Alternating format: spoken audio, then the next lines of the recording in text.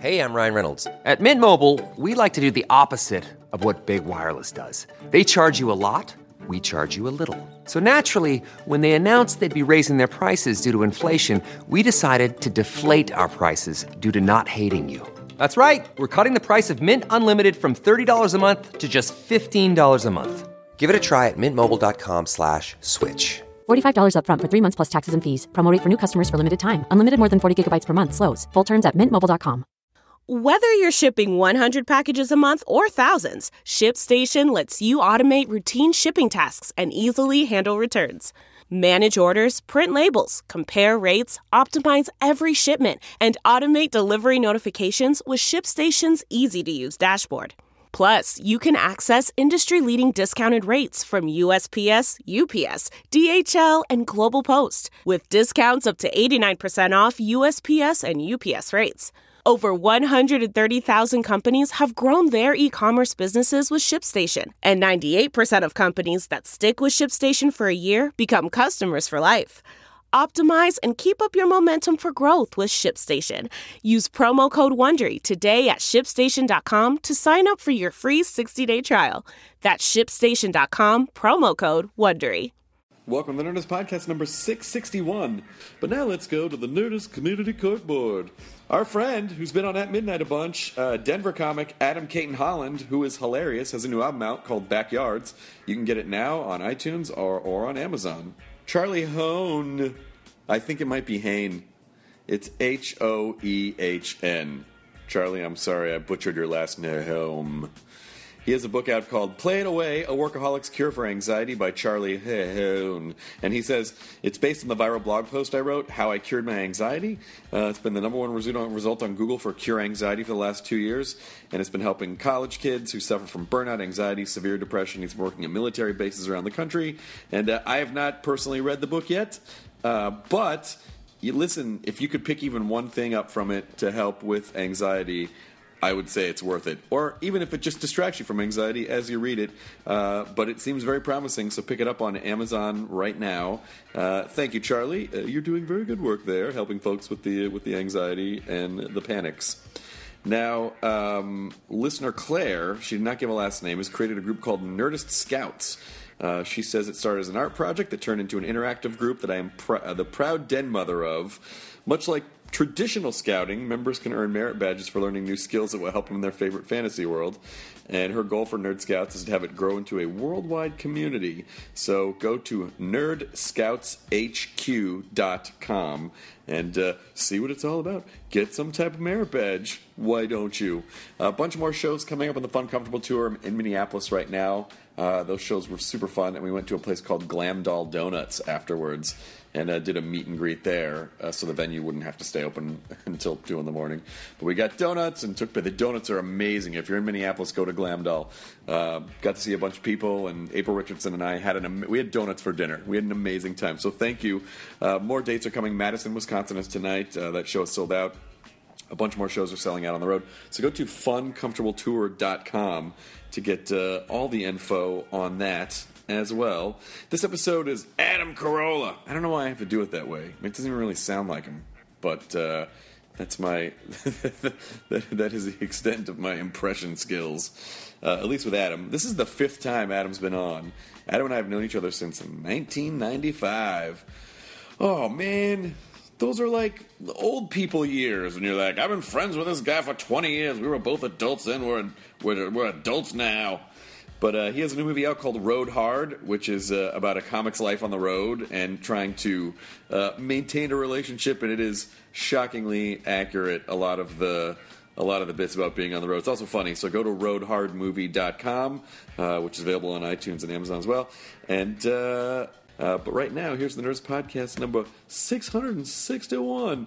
And I have to say, Adam is, when I first started podcasting, I had been putting it off for a couple years because I thought, I got to produce a show. It's got to be a big deal. And then when Adam left radio and started his podcast and I went and did it, I was like, oh yeah, I could just talk to people like human beings. So it was going on the first week of his podcast was very inspiring for me to start the Nerdist Podcast. So that's exactly what we're going to do now. We're going to start the Nerdist Podcast. Katie, start the thing. Now entering Nerdist.com.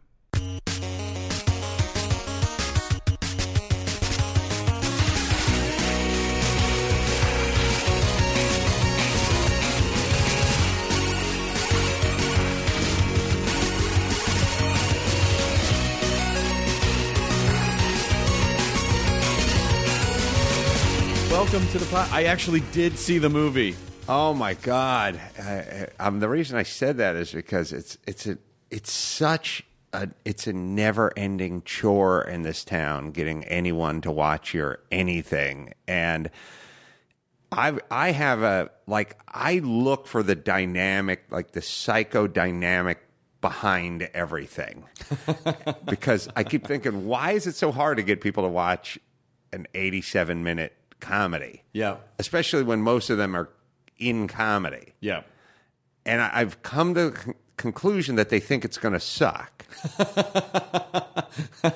And they would rather not see it and go, oh man, I've been on the road, or like I've been really slammed, but I'm going to watch it this weekend, then watch it, have it suck, and then have to kind of look down at their shoes right when they talk to you. No, I watched it, and it was great, and it was chilling in a lot of ways, because the portrayal of life on the road is shockingly accurate. I mean, to a level of, I don't know if most people who are not on the road, I mean, I think they would enjoy it just because, like, oh, it's just these kind of bummer things that happen on the road. But having been on the road for a long time, it especially at a time when I remember not being able to, like, fill a room. Oh, it's just just because everything about it just reminds you, like, you're not doing well. You know, like, people treat you like, they basically treat you like hey, get up there and dance around so we can sell chicken nuggets. Yeah. Oh, fingers, but yeah, or chicken tenders, as we figure out in the movie. Chicken tenders. Yeah. I didn't feel like there's any like real road comedy movies. There's like a lot of stand-up specials, and then like a lot of more stylized stuff, or a lot of like Sally Fields as a housewife, and Eddie Gordetsky writes all the jokes, you know.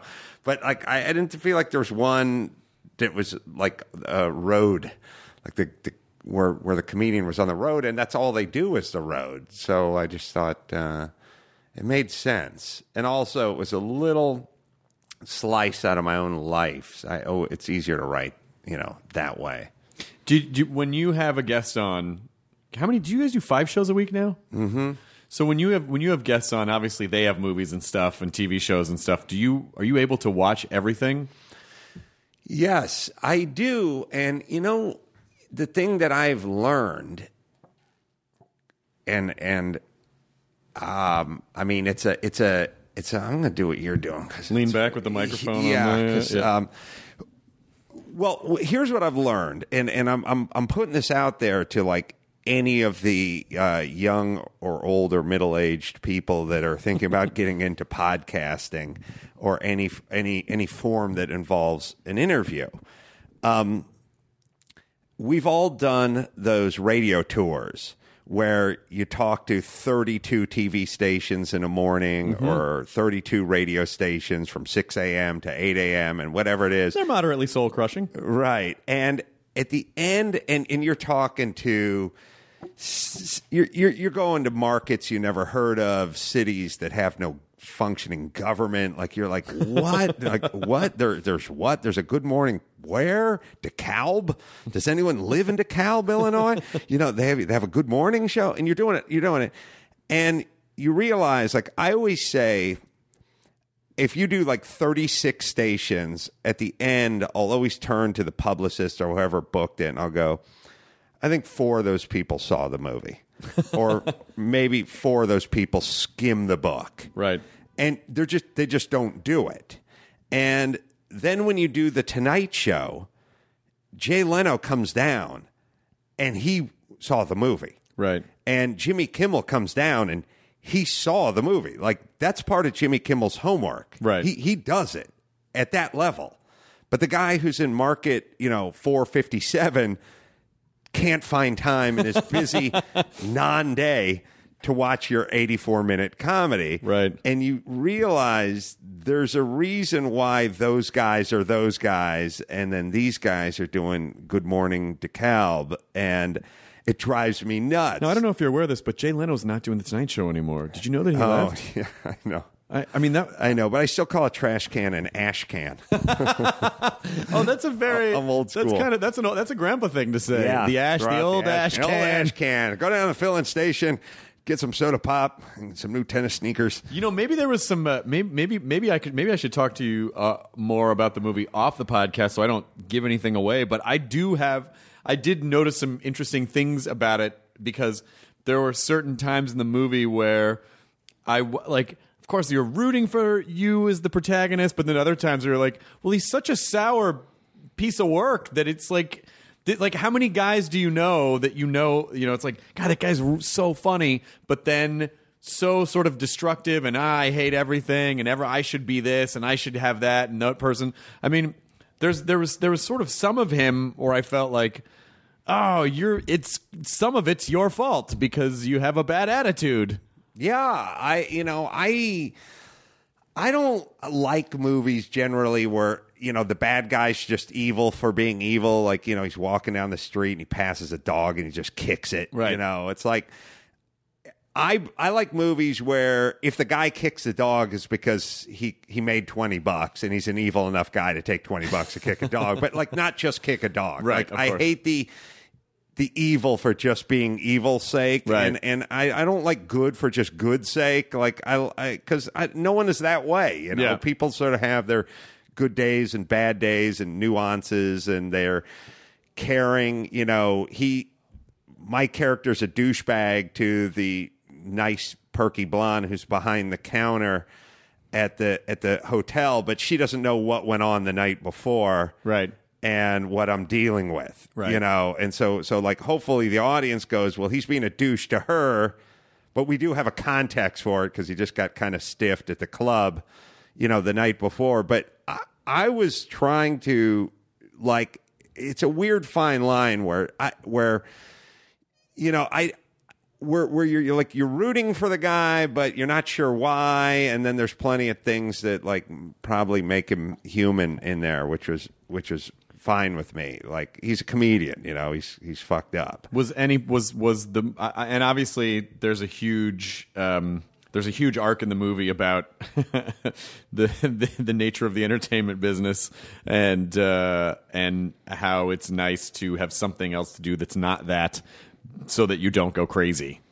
Yeah, I wholeheartedly, the people that are living and dying every day with the business, I feel bad for them. But also, what I was trying to convey that you were getting into was the fact that people... Somebody's yelling at someone outside. There's literally just like dudes standing outside the window just arguing about stuff. That's all right. Oh, he just people walked know. away. That's how you know this. I tell you, that is Adam Carolla. Synthesized. Yeah.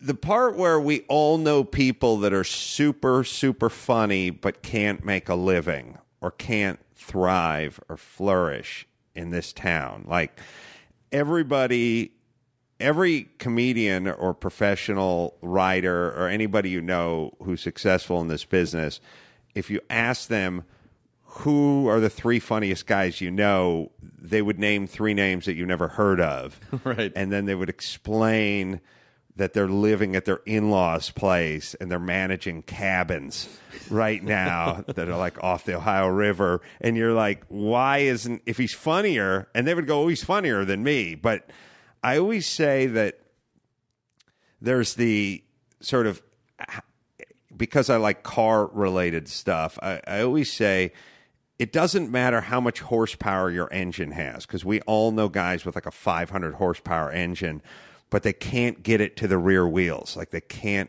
convert it into something.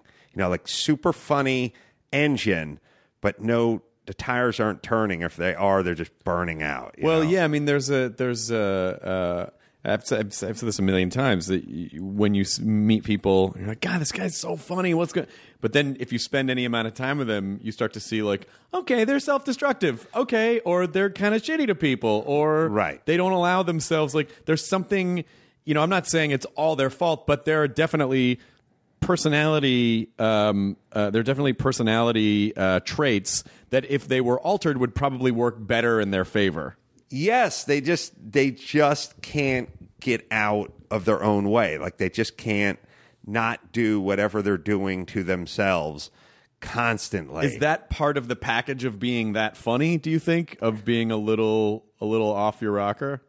I think part of these guys, there's a couple things, I think. I think a lot of it is like comedically, they're like natural, like really gifted athletes who don't really have to practice as hard as everybody else. Like Jimmy Kimmel's a guy who's funny, but he's also a guy who treats it like he's the slowest, widest guy on the field. Mm-hmm. And then so he's going to just run routes long after everyone goes home from the practice facility. Like he's going to keep doing it. Right. He doesn't. And then there are other guys, I don't know, Randy Moss, Terrell Owens. Like they're like, I'm 6'5", I have a 40-inch vertical leap. What am I doing?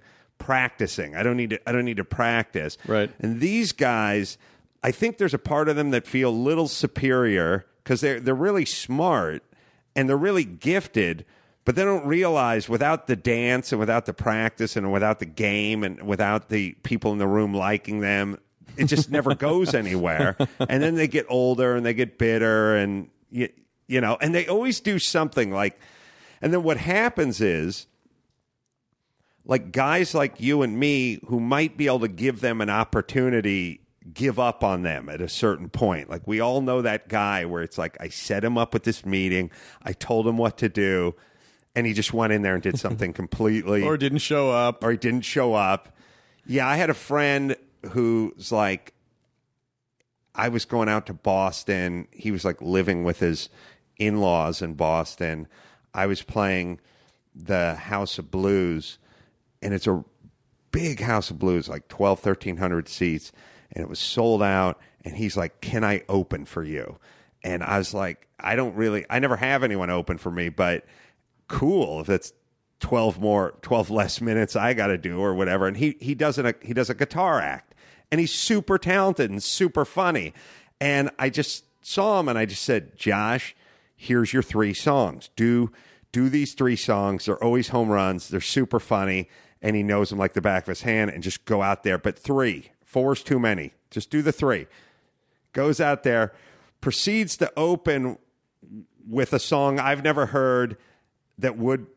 Now it's a 4-song set, but this song is like an in-between song, so nobody knows if he's like an actual folk singer, right? Or he's just singing this. No one, because it's an ironic song that I would know is funny, but the audience without the setup and doesn't say anything and just goes out there, and it's like, we just stood backstage. I just told you what to do, and you just went.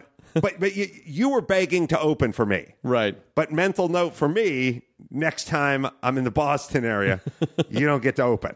Yeah. Did he pull it out?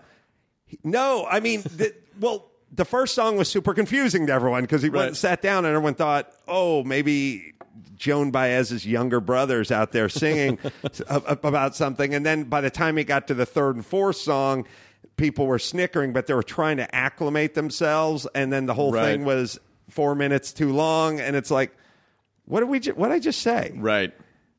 And how many times are we gonna do this? Yeah, but like I guess people have to find their own way, do their own thing, and sometimes I don't know. I mean, I just think Jay Moore gives an interesting speech in the movie, and he's really great in it. You haven't seen it. He's good. He's a good actor. He's a really good actor. Like when you watch his face where he's trying to kind of break this news to me, and it's that speech of your character going, but I'm funnier than everyone, and he's like, that has almost nothing to do with anything, and your heart kind of breaks a little bit, but you're like, yeah, I guess maybe that's true, Yeah, I've always thought that Jay is one of these guys that's like kind of hurt by his own ability because he can do all the voices and the stand-up and the sports talk radio and all this stuff.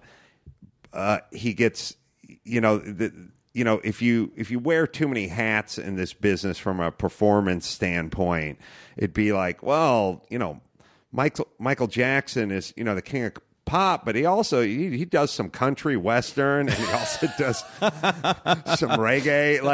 It's not going to help. Just keep doing pop and do more of it. Right.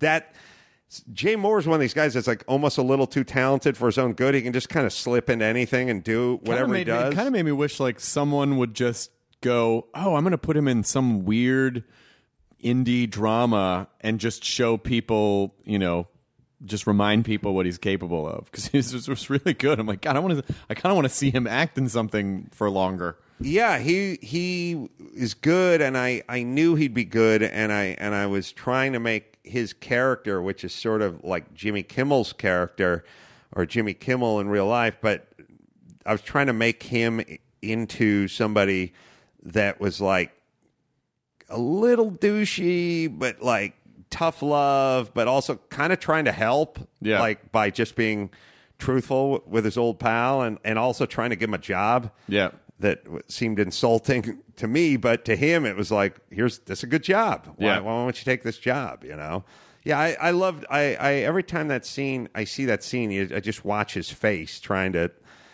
Like, I can tell he doesn't want to do what he's about to do, but he's going to do it anyway. Is there any of the dynamic? Does it mirror any dynamic that you ever had with Jimmy?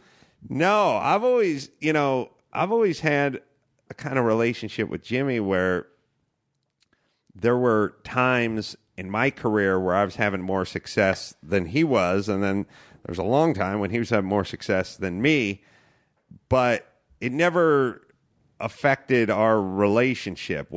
How it affected me is other people constantly going like, oh man, geez, that's got to be rough, right? With Jimmy, doing all this thing. They're basically they're directing the emotion they want to solicit. Right, and you got to be upset about. I mean, tell me that you're not. I'm sure you're. Well, if you're so sure, why are we even having this conversation? But it's like it's like you're talking to it's like Alex Borstein is standing next to Uma Thurman, and you're going, that's got to be rough, right? Standing next to her all day, and like Alex Borstein's happy.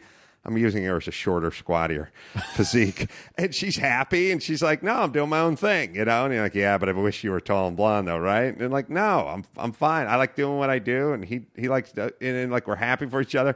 And by the way, it's nice to have friends that are really successful because they like buy beach houses in Cabo at celebrity auctions for way too much and then invite you to come out and hang out, and build barns and throw, Super Bowl parties with Ben Affleck and Matt Damon. Like, I like it, but the notion in the movie and in real life sometimes is that somehow I feel bad about it. Right. Like, oh man, that sucks. I wish he was in Tampa doing middays so I could feel better about myself, which is insane. Yeah, and a lot of the time, I find that people don't have a rational comparison chart in their head where you go, look, whether or not that guy had that show, that doesn't mean you'd have it.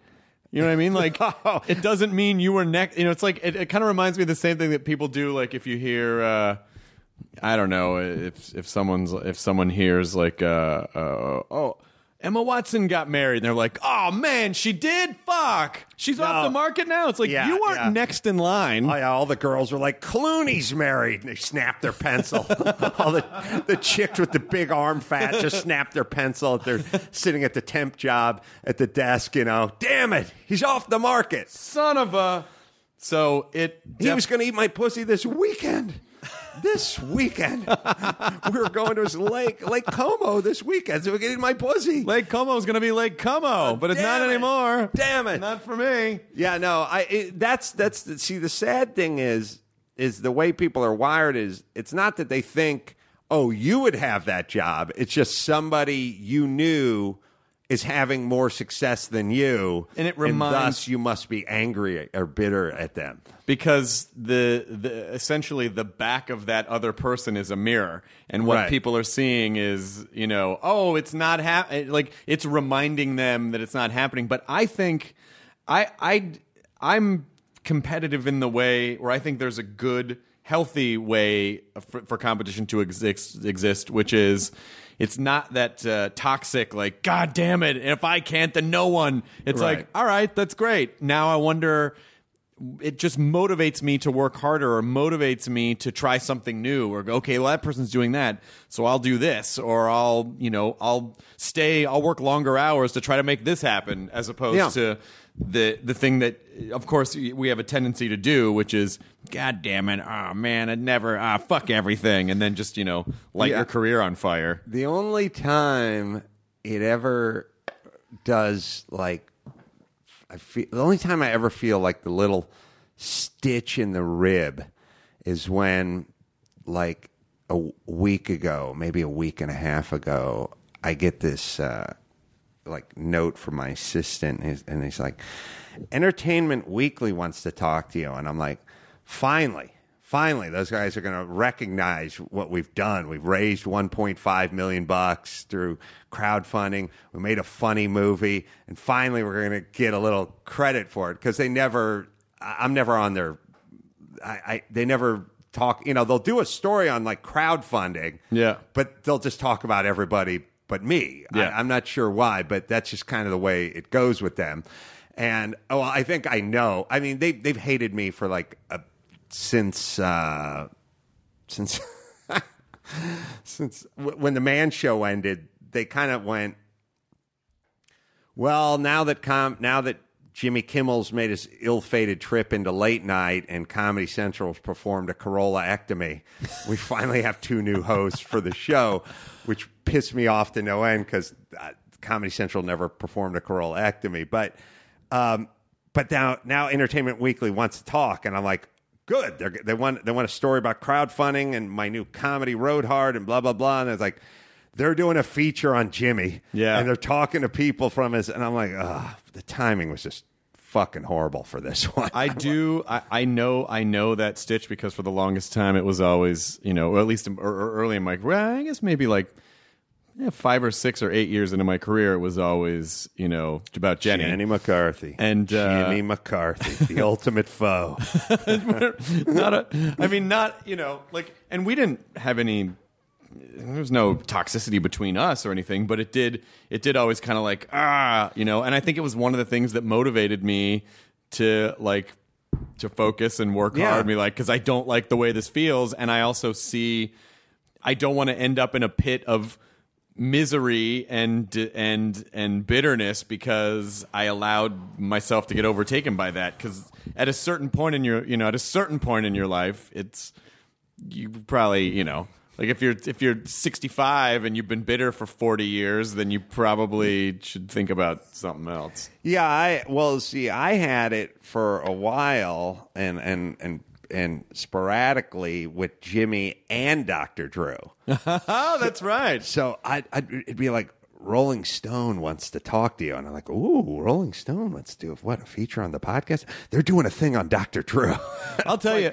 And then the next one would be, Wall Street Journal wants to talk. They're like, oh, they're doing something on the movie? No, they want to talk about Jimmy. For me, I noticed a paradigm shift in my career, and I actually took this as a win. When I started working for G4 in 2007, 2008, the "Did you fuck Jenny McCarthy?" question stopped, and then people started saying, Did you fuck Olivia Munn? Like, I was like, I've survived. Wow. There's a whole new other person that people are asking me about now, but this is, at least we've moved on. I had a person, The answer was no to both of those. Oh. Why couldn't you let me just enjoy that? I'm so for sorry. A little bit longer. I apologize. I didn't mean I had this witch from, like, I don't remember if it was Men's Health or Wall Street Journal or something, but she was doing a feature on Dr. Drew, and she's going, what's he really like, and how long you guys, and is it true that blah blah blah, and at some point, this is about, it's like 6-7 years ago, she goes, he's got 3 shows on TV. I go, yeah. And she went, you don't have any. How does it make you feel? Like, sucks. What the fuck kind of journalism is this? Well, the problem with that kind of a question is that it's very leading. Mm-hmm. That person's trying to elicit a certain response. Yeah. And so when you answered annoyed, it allows that person to fill out the narrative that they were leading you toward, and not like, I'm annoyed that you would say that to a person. Yes, not that he has 3 shows that you're asking, that you're actually phrasing it. How does that make you feel? Yeah. Like, I thought we were just going to talk about his 3 shows, and maybe we could get together and brainstorm on a 4th for him that he could, it's called Dr. Drew Sleeps, and we just put a nanny cam on him and count how many times he rolls over. But she's like, how does that make you feel? It was like, I just swiped your nuts with a cheese grater. Tell me, what are you feeling right now? I'm curious. How are you feeling? Yeah. How do you feel? I mean, God. it is not. How did you respond? I wasn't douchey about it. I just was like, it's fine. Like, I've never really, for me, everything is gravy for me. I'm way ahead of where I'm supposed to be in life. And then I was doing a syndicated morning show at the time and making plenty of money and fine, and wasn't it's just like bad driving. Like, I don't take it personally that the person just cut me off, like he has a vendetta or she has a vendetta against me. I'm just more interested in the person. Like, I see child seats in the car. Like, is this how you drive all the time? Like, how do you get through life? Like, it's a little less I don't really internalize it. I'm more like, how's this going for you, and how are you gonna join the cast of 60 Minutes with this shitty attitude of yours? Yeah. Good luck with Bono. It definitely seems that a lot of people feel that everything that happens is a personal attack on them. And the truth is, it's and this should be a relief to people. 99% of the things in the world are not personal attacks on you. Like, they just, things happen. Other people are thinking of their own shit. They're not thinking about you. That they probably did something to inadvertently fuck you over while they were upset about being inadvertently fucked over themselves. It's just this weird human centipede of misery. No, I mean, look, even terrorist attacks aren't personal. Like, it's just whoever's in the mall or in the airplane or wherever. They just need individuals. Right. I learned a long time ago, age 9, don't internalize whatever everyone else is doing. Like, I did. I remember one time in the very beginning, I went to a Rite Aid or Costco, or I think it was a Rite Aid. It's like one of those Save On, Rite Aid, whatever places, and I was with Jimmy. And I ran into a guy who was from my old troupe, like my Acme improv troupe. And he's maybe a couple years younger than me, nice looking. He was kind of like, oh, this guy's going to be the guy to break out. But I kind of broke out. I was all over MTV and everything at the time. And I ran into him, and he's like, hey, man. I was like, oh, hey, man. And I introduced him to Jimmy or whatever, and he was like, what are you up to? What are you doing these days? And I'm like, oh, I'm doing a radio show and doing a show on MTV. And he's like, oh, well, good for you. And had a little exchange, and then went our separate ways. And we're walking out. Jimmy's like, oh, that guy, he knows what you do. He saw you on TV. He knows you're on MTV. He knows about Loveline. Like, he didn't want to give it up. He was posturing. And I was like, oh, you think so? And he was like, oh, definitely. And I was like, oh, I didn't know where. I just had it completely at face value. And I don't know who was right in this equation. But the point is it didn't bother me, and I didn't read into it. I just assumed he didn't have basic cable. Yeah. Or whatever. He didn't stay up at night and listen to the radio. Or like I never thought for a second that because that's not a tactic that you would employ ever, so it wouldn't occur to right. you. I wouldn't do it to somebody else, so Right. I wouldn't think it would happen to me. But it is one of those things where either it's happening or it's not happening, and we'll never know if that's what he was doing or not doing. But why not just take the path where you assume that he didn't know and that he's not being sort of spiteful and right. petty and what have you, and then just go about your way? Like, why assume? It's like every time you go to a restaurant, you could just assume that whoever's cooking your food shot a snot rocket into it, but right. Or you could never think about it and just enjoy your meal. Yeah, and the truth is almost irrelevant. It really is. You're not going to know, and it's probably much better. It's a good metaphor. It's much better to assume that life is not shooting snot rockets into your pot roast. And if you order things like nachos, it's actually better for you with the snot rocket. Yeah, it helps a little bit. It's healthier. It helps a little with protein. the consistency of the cheese. It mixes in there. You think it's jalapeno. It's fine. Just from a pure, like if your doctor had a choice, would he rather Chris eat nachos with or without snot rockets? He'd probably say, just from a pure health standpoint, yes. I don't know. Even from a pure health standpoint, I'm not sure the math checks out on that, Adam. I'm not 100% sure that it does. I worked with Dr. Okay. Drew. All right, you listen. work with Jenny McCarthy. I know she's your own kind of physician. One of our partners was for vaccinations. That's all we know. That's right. But I want to talk about the crowdfunding because did you have any? Obviously, you raised $1.5 million, so that's a huge thing. But did anyone give you any shit along the way? Because there is this sort of like, I think people will probably assume, oh, you probably got millions of dollars. Why don't you just pay for it yourself? Why you got to go out there and make people give you money for it?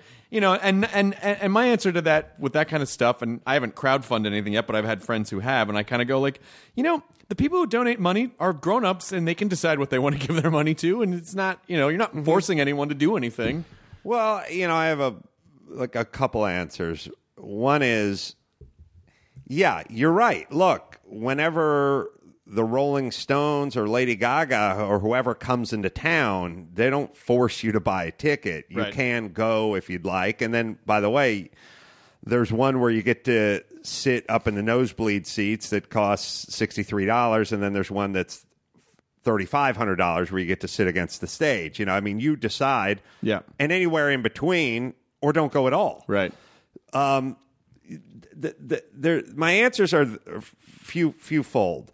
One is I could definitely sell some stuff and make a movie, but it's not really it's not an endeavor where you make your money back. Right. So you'd be pretty foolhardy as a parent of twins to just like get a second mortgage on the house or just start liquidating assets to make a movie where you're never really going to get a return on your investment. So no one really pays the movie business. Like, no one really pays for their own. It's not Yeah, they don't. No one pays for their own movie because no one really ever makes any money. I mean, every once in a while you get My Big Fat Greek Wedding, but Little Miss Sunshine or whatever. Transformers, that's a different story, but nobody really, you don't get your money back. Now, what are the mechanics of how the money works in a movie? So this movie's out on iTunes now. I mean, I bought it on iTunes. Oh, you did? Yeah, I did. I thought we sent it. You did, but I wanted to support it. Oh, God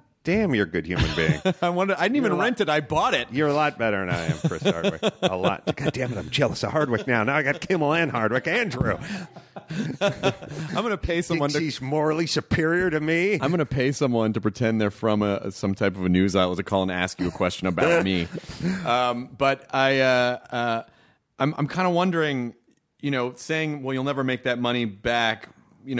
Where does money go? How does it? I mean, I just don't understand the film business. Well, I'll break it down for you. So first off, people buy everything from Adam goes to your nice house in the Palisades and does stand-up in your living room on your 40th birthday with you and your drunken friends. Yeah. That's one. To everyone, 10 people go to Phil Rosenthal's house 2 miles from here, and we have pizza and mangria, my drink, and watch it with Phil at his house in his home theater. He's the guy from Everyone Loves Raymond, or he's the guy who is the creator of that show.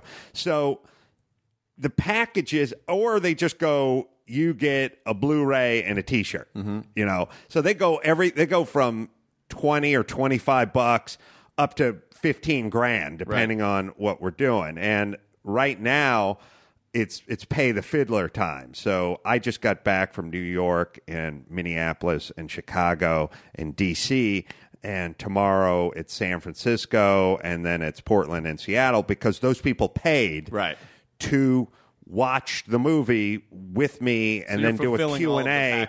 Right. They bought a ticket for a movie that didn't exist 2 years ago. Right. So there's all the fulfillment stuff that goes on, and then all the inevitable, hey, man, I ordered an extra large, and then the fat guy takes a picture of himself with his gut hanging out in it and goes, does this look like an extra large? And then he tweets it to you, hashtag blow yourself. And it's like, all right, sorry, somebody sent out the wrong, and people move, and people are like, I bought a screening to the LA thing. He's personalizing it in that case. Yeah, it's not right. So there's all the fulfillment. Right. So it's and I don't have the exact breakdown of this, but if you get $1.5 million, you better set aside $150,000 to fulfill. Sure. Like Blu-rays and posters and sign posters. That's a and good T-shirts, note, actually. Set aside, and then the person and people who have to do this times 14,000. There's 14,000 people that were all promised something, some better than others, but there's going to be a dude who, when I blow through, I was in Chicago on Saturday, and if I don't have dinner with that dude who paid thousands of dollars, and not $20,000, but I don't know, $4,000 or $5,000, if I miss that dude in Chicago, we're going to pretty pissed off camper, right, who gave $5,000 2 years ago, and now I blow through Chicago and I'm like, oh, I missed him, or I don't have time, or his email got lost, or something like that. So there's a very kind of heavy commitment on you got 14,000 potentially like investors that could be pissed. So let's make them happy. Now, as far as the business goes, you put it up on iTunes and video on demand and blah, blah, blah. You open in like 11 theaters or whatever. You spend X amount on, what they call P&A, just advertising and stuff, just to let people know, hey, it's at this theater. It's at the Sunset Lemley 5 or whatever, which is where I'm heading after this, but to fulfill more stuff. But, the theaters, like, you whatever you made that weekend, you get half of it. Okay. So you split it with whoever owns the theater. And by the time you end up covering the advertising and whatever you put into getting people into that theater, you basically just kind of break even on the theater. It's kind of a wash, but you do it to say we had a theatrical release, right? And then when Showtime or HBO or Comedy Central comes calling, you can say, well, we had a limited theatrical release. So that's almost just doing it for the sake of saying you're doing it. When it comes to like Xbox and Amazon and all that kind of stuff, it comes in like dribs and drabs, a few grand here and a few grand there, and it just takes place.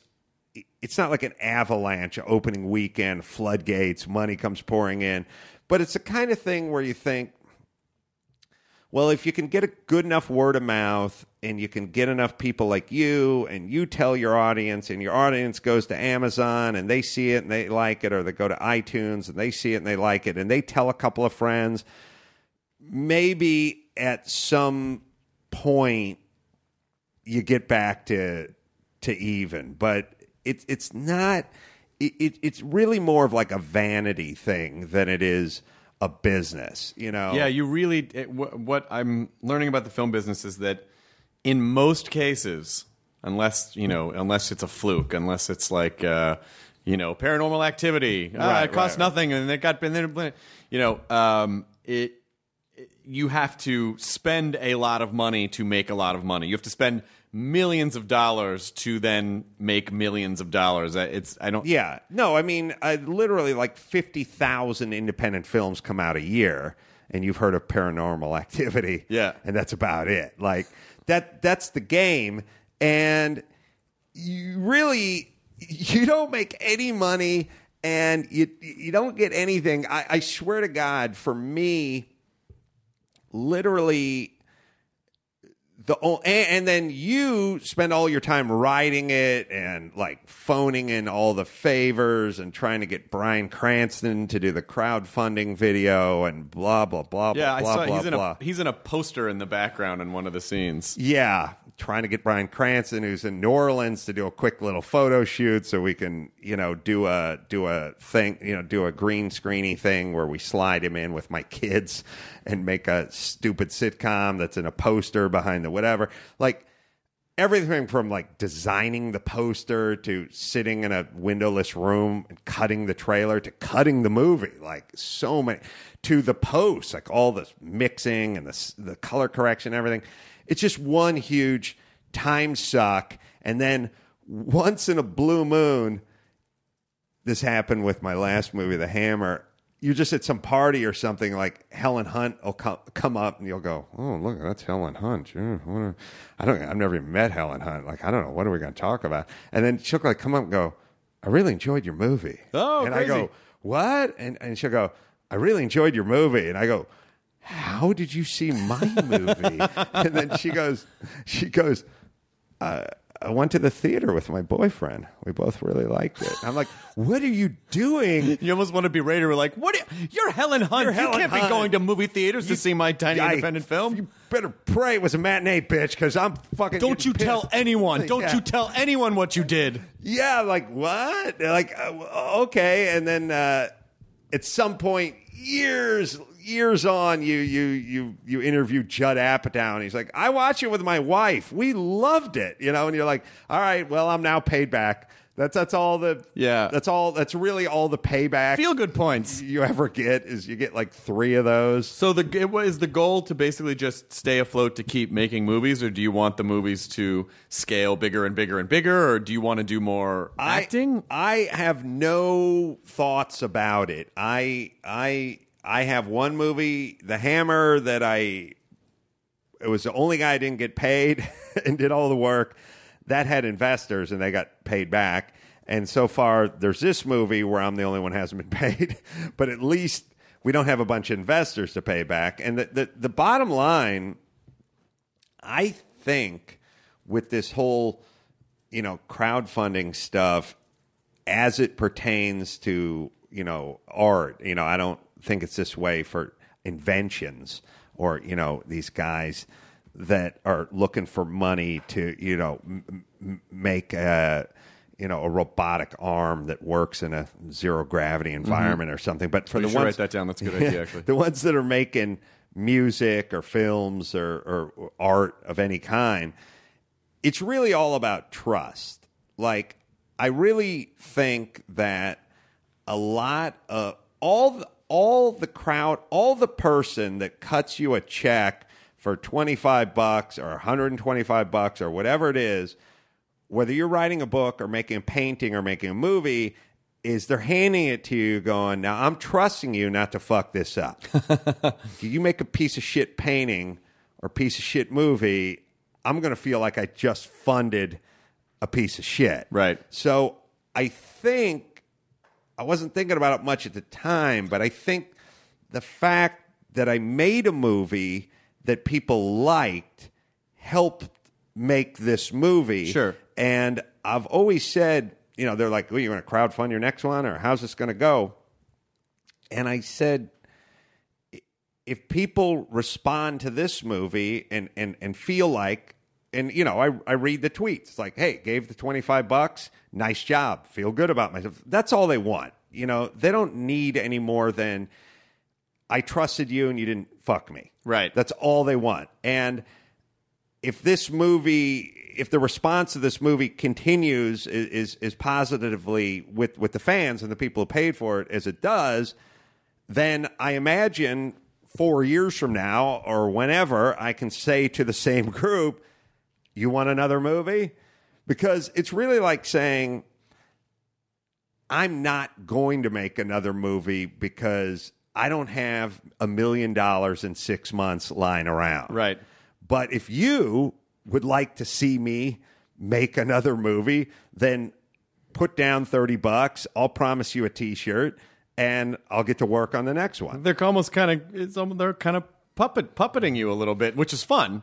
Yeah, and I do think, and it's kind of, in a weird way, it's kind of condescending to go like, oh, so you're just going to get everyone to pay for your movie? Like, these people feel like they're the reason the movie exists. Yeah. And it's true. There's 14,000 very special individuals, but the movie exists because of them, and they like it, and they come to see the movie, and they go, that's partly because of me. Yeah, right. So as someone who has donated to Indiegogo, Kickstarter, crowdfunding, I know that, number one, it is nice to feel like, oh, I'm a part of this thing. I'm a part of this thing that was built. And I also know that there are people that I enjoy that I feel like I've gotten entertainment from over the years or whatever it is. And I kind of just feel like, hey, I just want to throw something back your way, because I think people do inherently kind of like a balance. And I think if you feel like, hey, I kind of get this free thing all the time, and if I get the opportunity, I'll throw something back because then that kind of makes it even. Right. Hey, you give me this thing, I'm going to give you this because I feel like that just feels like I need to do that. And I'm not saying that as in a way to guilt anyone or make them feel like they have to give anything at all. But for some people, they kind of just like to go, hey, you bought dinner that one time, so I'm gonna do that this time. I just want to even the score, So people do like feeling that they're throwing something back your way if they feel like they've gotten free entertainment or whatever. And there's also just a kind of, to take that thought and detour it a little, but same county, maybe different road. Feel like they're a part of something and invested in something. Like when Dr. Drew and I used to tour the country all the time, we played colleges, and some of the colleges were free for the students, and then some were, they charge, I don't know, $15 or whatever it was to come see us. But I would always kind of tell the promoter, at least charge $1, because they need to feel like they gave something. They're invested in the show and did whatever, because the freebie audience is like the ones that are checking their watch about 45 minutes in and going, well, I don't need to. Like how it's like when once in a while when you go to a free movie or screener or whatever, it's so much nothing easier. at stake. It's so much easier to get up and go, I'm not captivated. Yeah, that's why a papered room in a comedy club can be bad sometimes, because it's like they're not invested in any way, and it's like, I don't give a shit. I was just going to sit at home and So put my finger in my butt. My whole take on the whole thing was, I wasn't going to reinvent anything. I was just going to give it a try. I had no idea what to expect when we started, but I did do the advice I guess I would have for the people who are thinking about this is, when you do the crowdfunding stuff, you put together like a 4.5 minute video that's like, oh, here's what we're asking for. Right. Here's what we're doing. I imagine if it's a young 11-year-old girl who sings and is looking to make an album or a demo or something, we need to hear her sing a little bit. Right. Otherwise, we don't know what we're getting involved with here. So the one thing that I think was smart on my behalf is I realized, like, if I can't put together a really funny 4 minutes, how are they going to trust me with 94 minutes? Like, that would be a test right there. Yeah, it's like they just had the little sampler of the summer sausage in front of the Hickory Farms, and they're spitting it out. Right. I can't get them to buy the huge kielbasa log. You're not going to move the sausage that way. Right. So I started like thinking like, and everyone else would do this thing where it's like, here's who's in my movie. Oh, here's who just dropped by. Here's what we're doing. Here's all the stuff that the movie's about. And here's the theme, and here's what's going on. And I just thought, get Cranston in there and have him just swear that he'd never be involved with this process at all. And it'd be funny.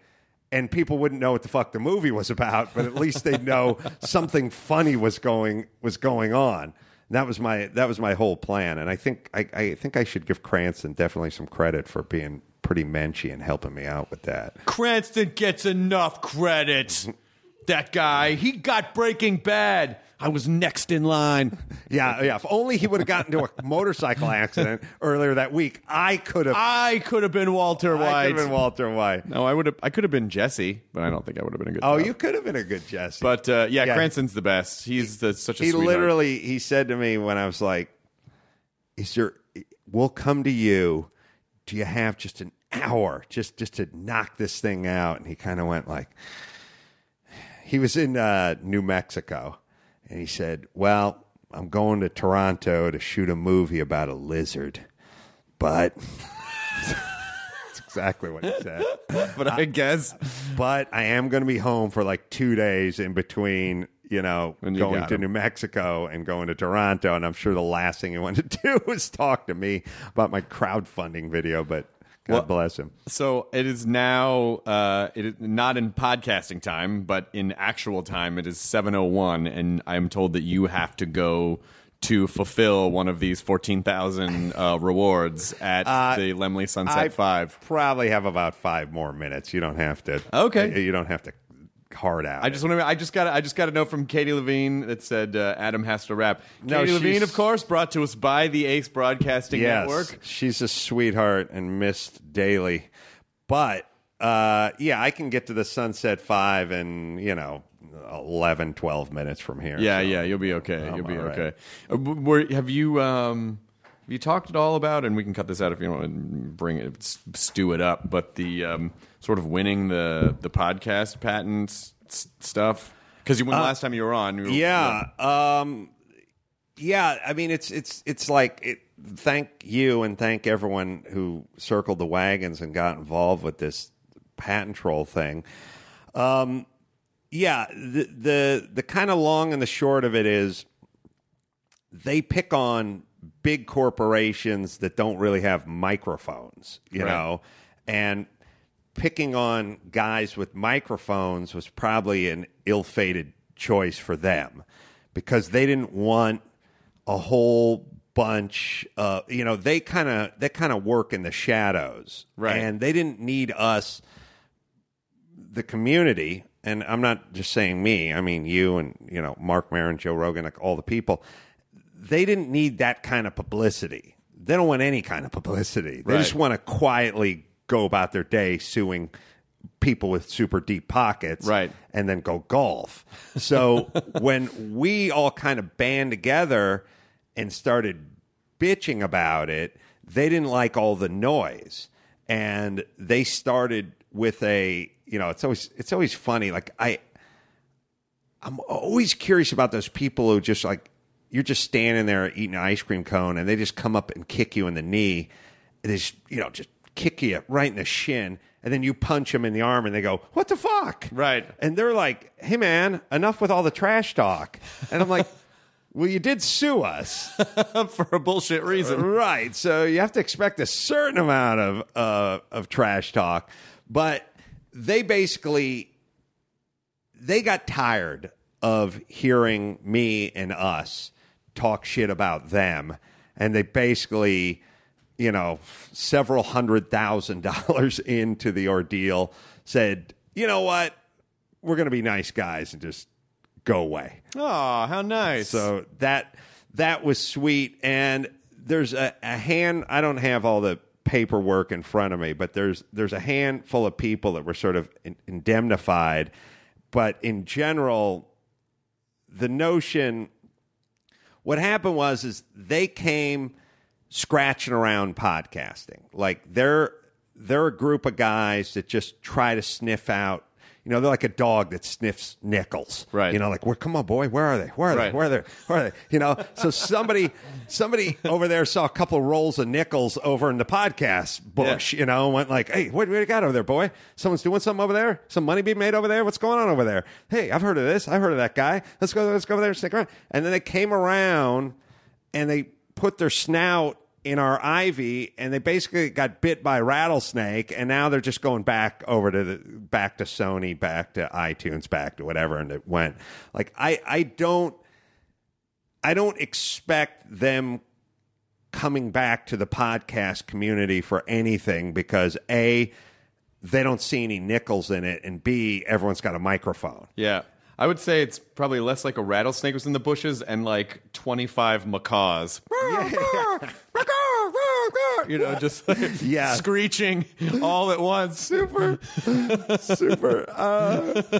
loud blue parrots. I don't know. Goddamn, they won't shut up. No, you're right. You're right. Not a rattlesnake, because the rattlesnake is silent and noble in its own deadly. way. And the deadly. podcast We're just a bunch of... But occasionally there's like a feather flying around. I said...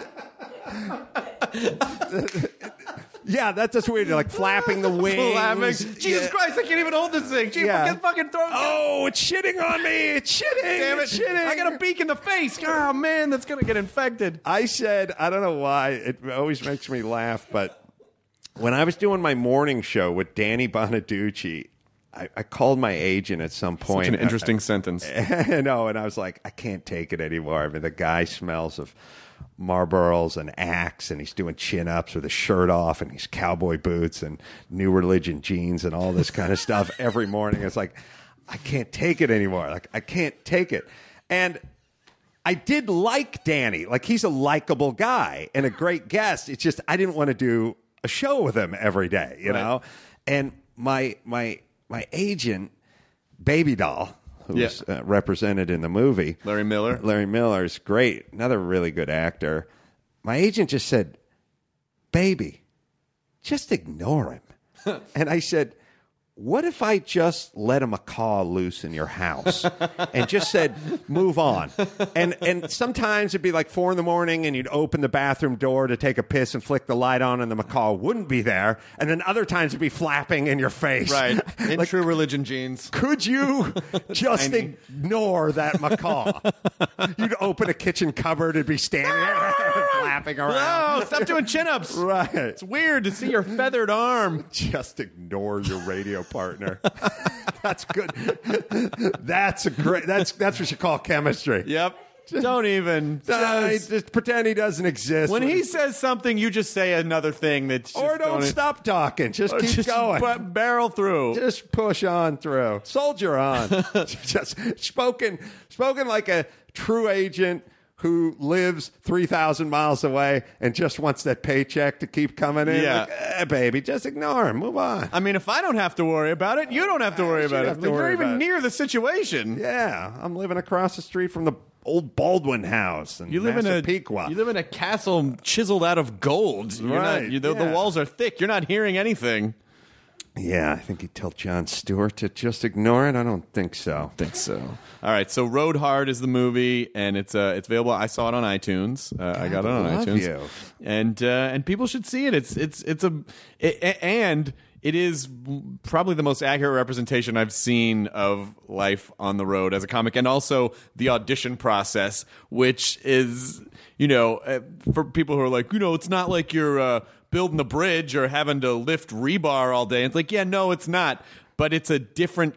There's a certain amount of just like having your soul squeezed a little bit when people talk down to you in a room. They're like, perform. Well, the thing, I'll give away a little joke because it's just an inside joke. But every time you go to an audition, there's like 6 people sitting across, and 4 of them don't need to be there. But they always put a chair across the table. And then when you walk in and sit down, they go, oh, you're going to sit? You're going to sit down? And you're like, why'd you put the... you called me into a room and you put a chair in the middle of the room. And they're a little snippy. Okay, well, no one else. But that's fine. Right. Because really what you need in that situation is someone being condescending to you when you're trying to focus in this very artificial environment. I could solve this problem right now. Don't put the chair in the middle of the room if you don't want the person to sit in it. That would solve this right away, but they always Every do time. that. Thanks, buddy. I'm really glad you saw it. No, man. Good to see you, Adam. And congratulations on the movie. And good luck fulfilling your 14,000 obligations. Thanks. Enjoy your burrito. Now leaving Nerdist.com. Enjoy your burrito. Welcome to Pura, the most pristine, safe, climate-stable city on Earth. A haven amidst the wreckage. Here, you're safe from heat domes, superstorms, water bandits in the outer lands. There's no crime in Pura. No murder, no suicide. And best of all, there's no cost to join us. In Pura, we promise to keep you safe. They killed her! You took everything! In a world that doesn't feel so safe anymore, we're waiting for you. Here, in Pura. The Last City is a new scripted audio drama from Wondery. Enjoy The Last City on the Wondery app or wherever you get your podcasts. You can binge all episodes of The Last City right now, ad-free on Wondery Plus. Get started with your free trial at Wondery.com/plus.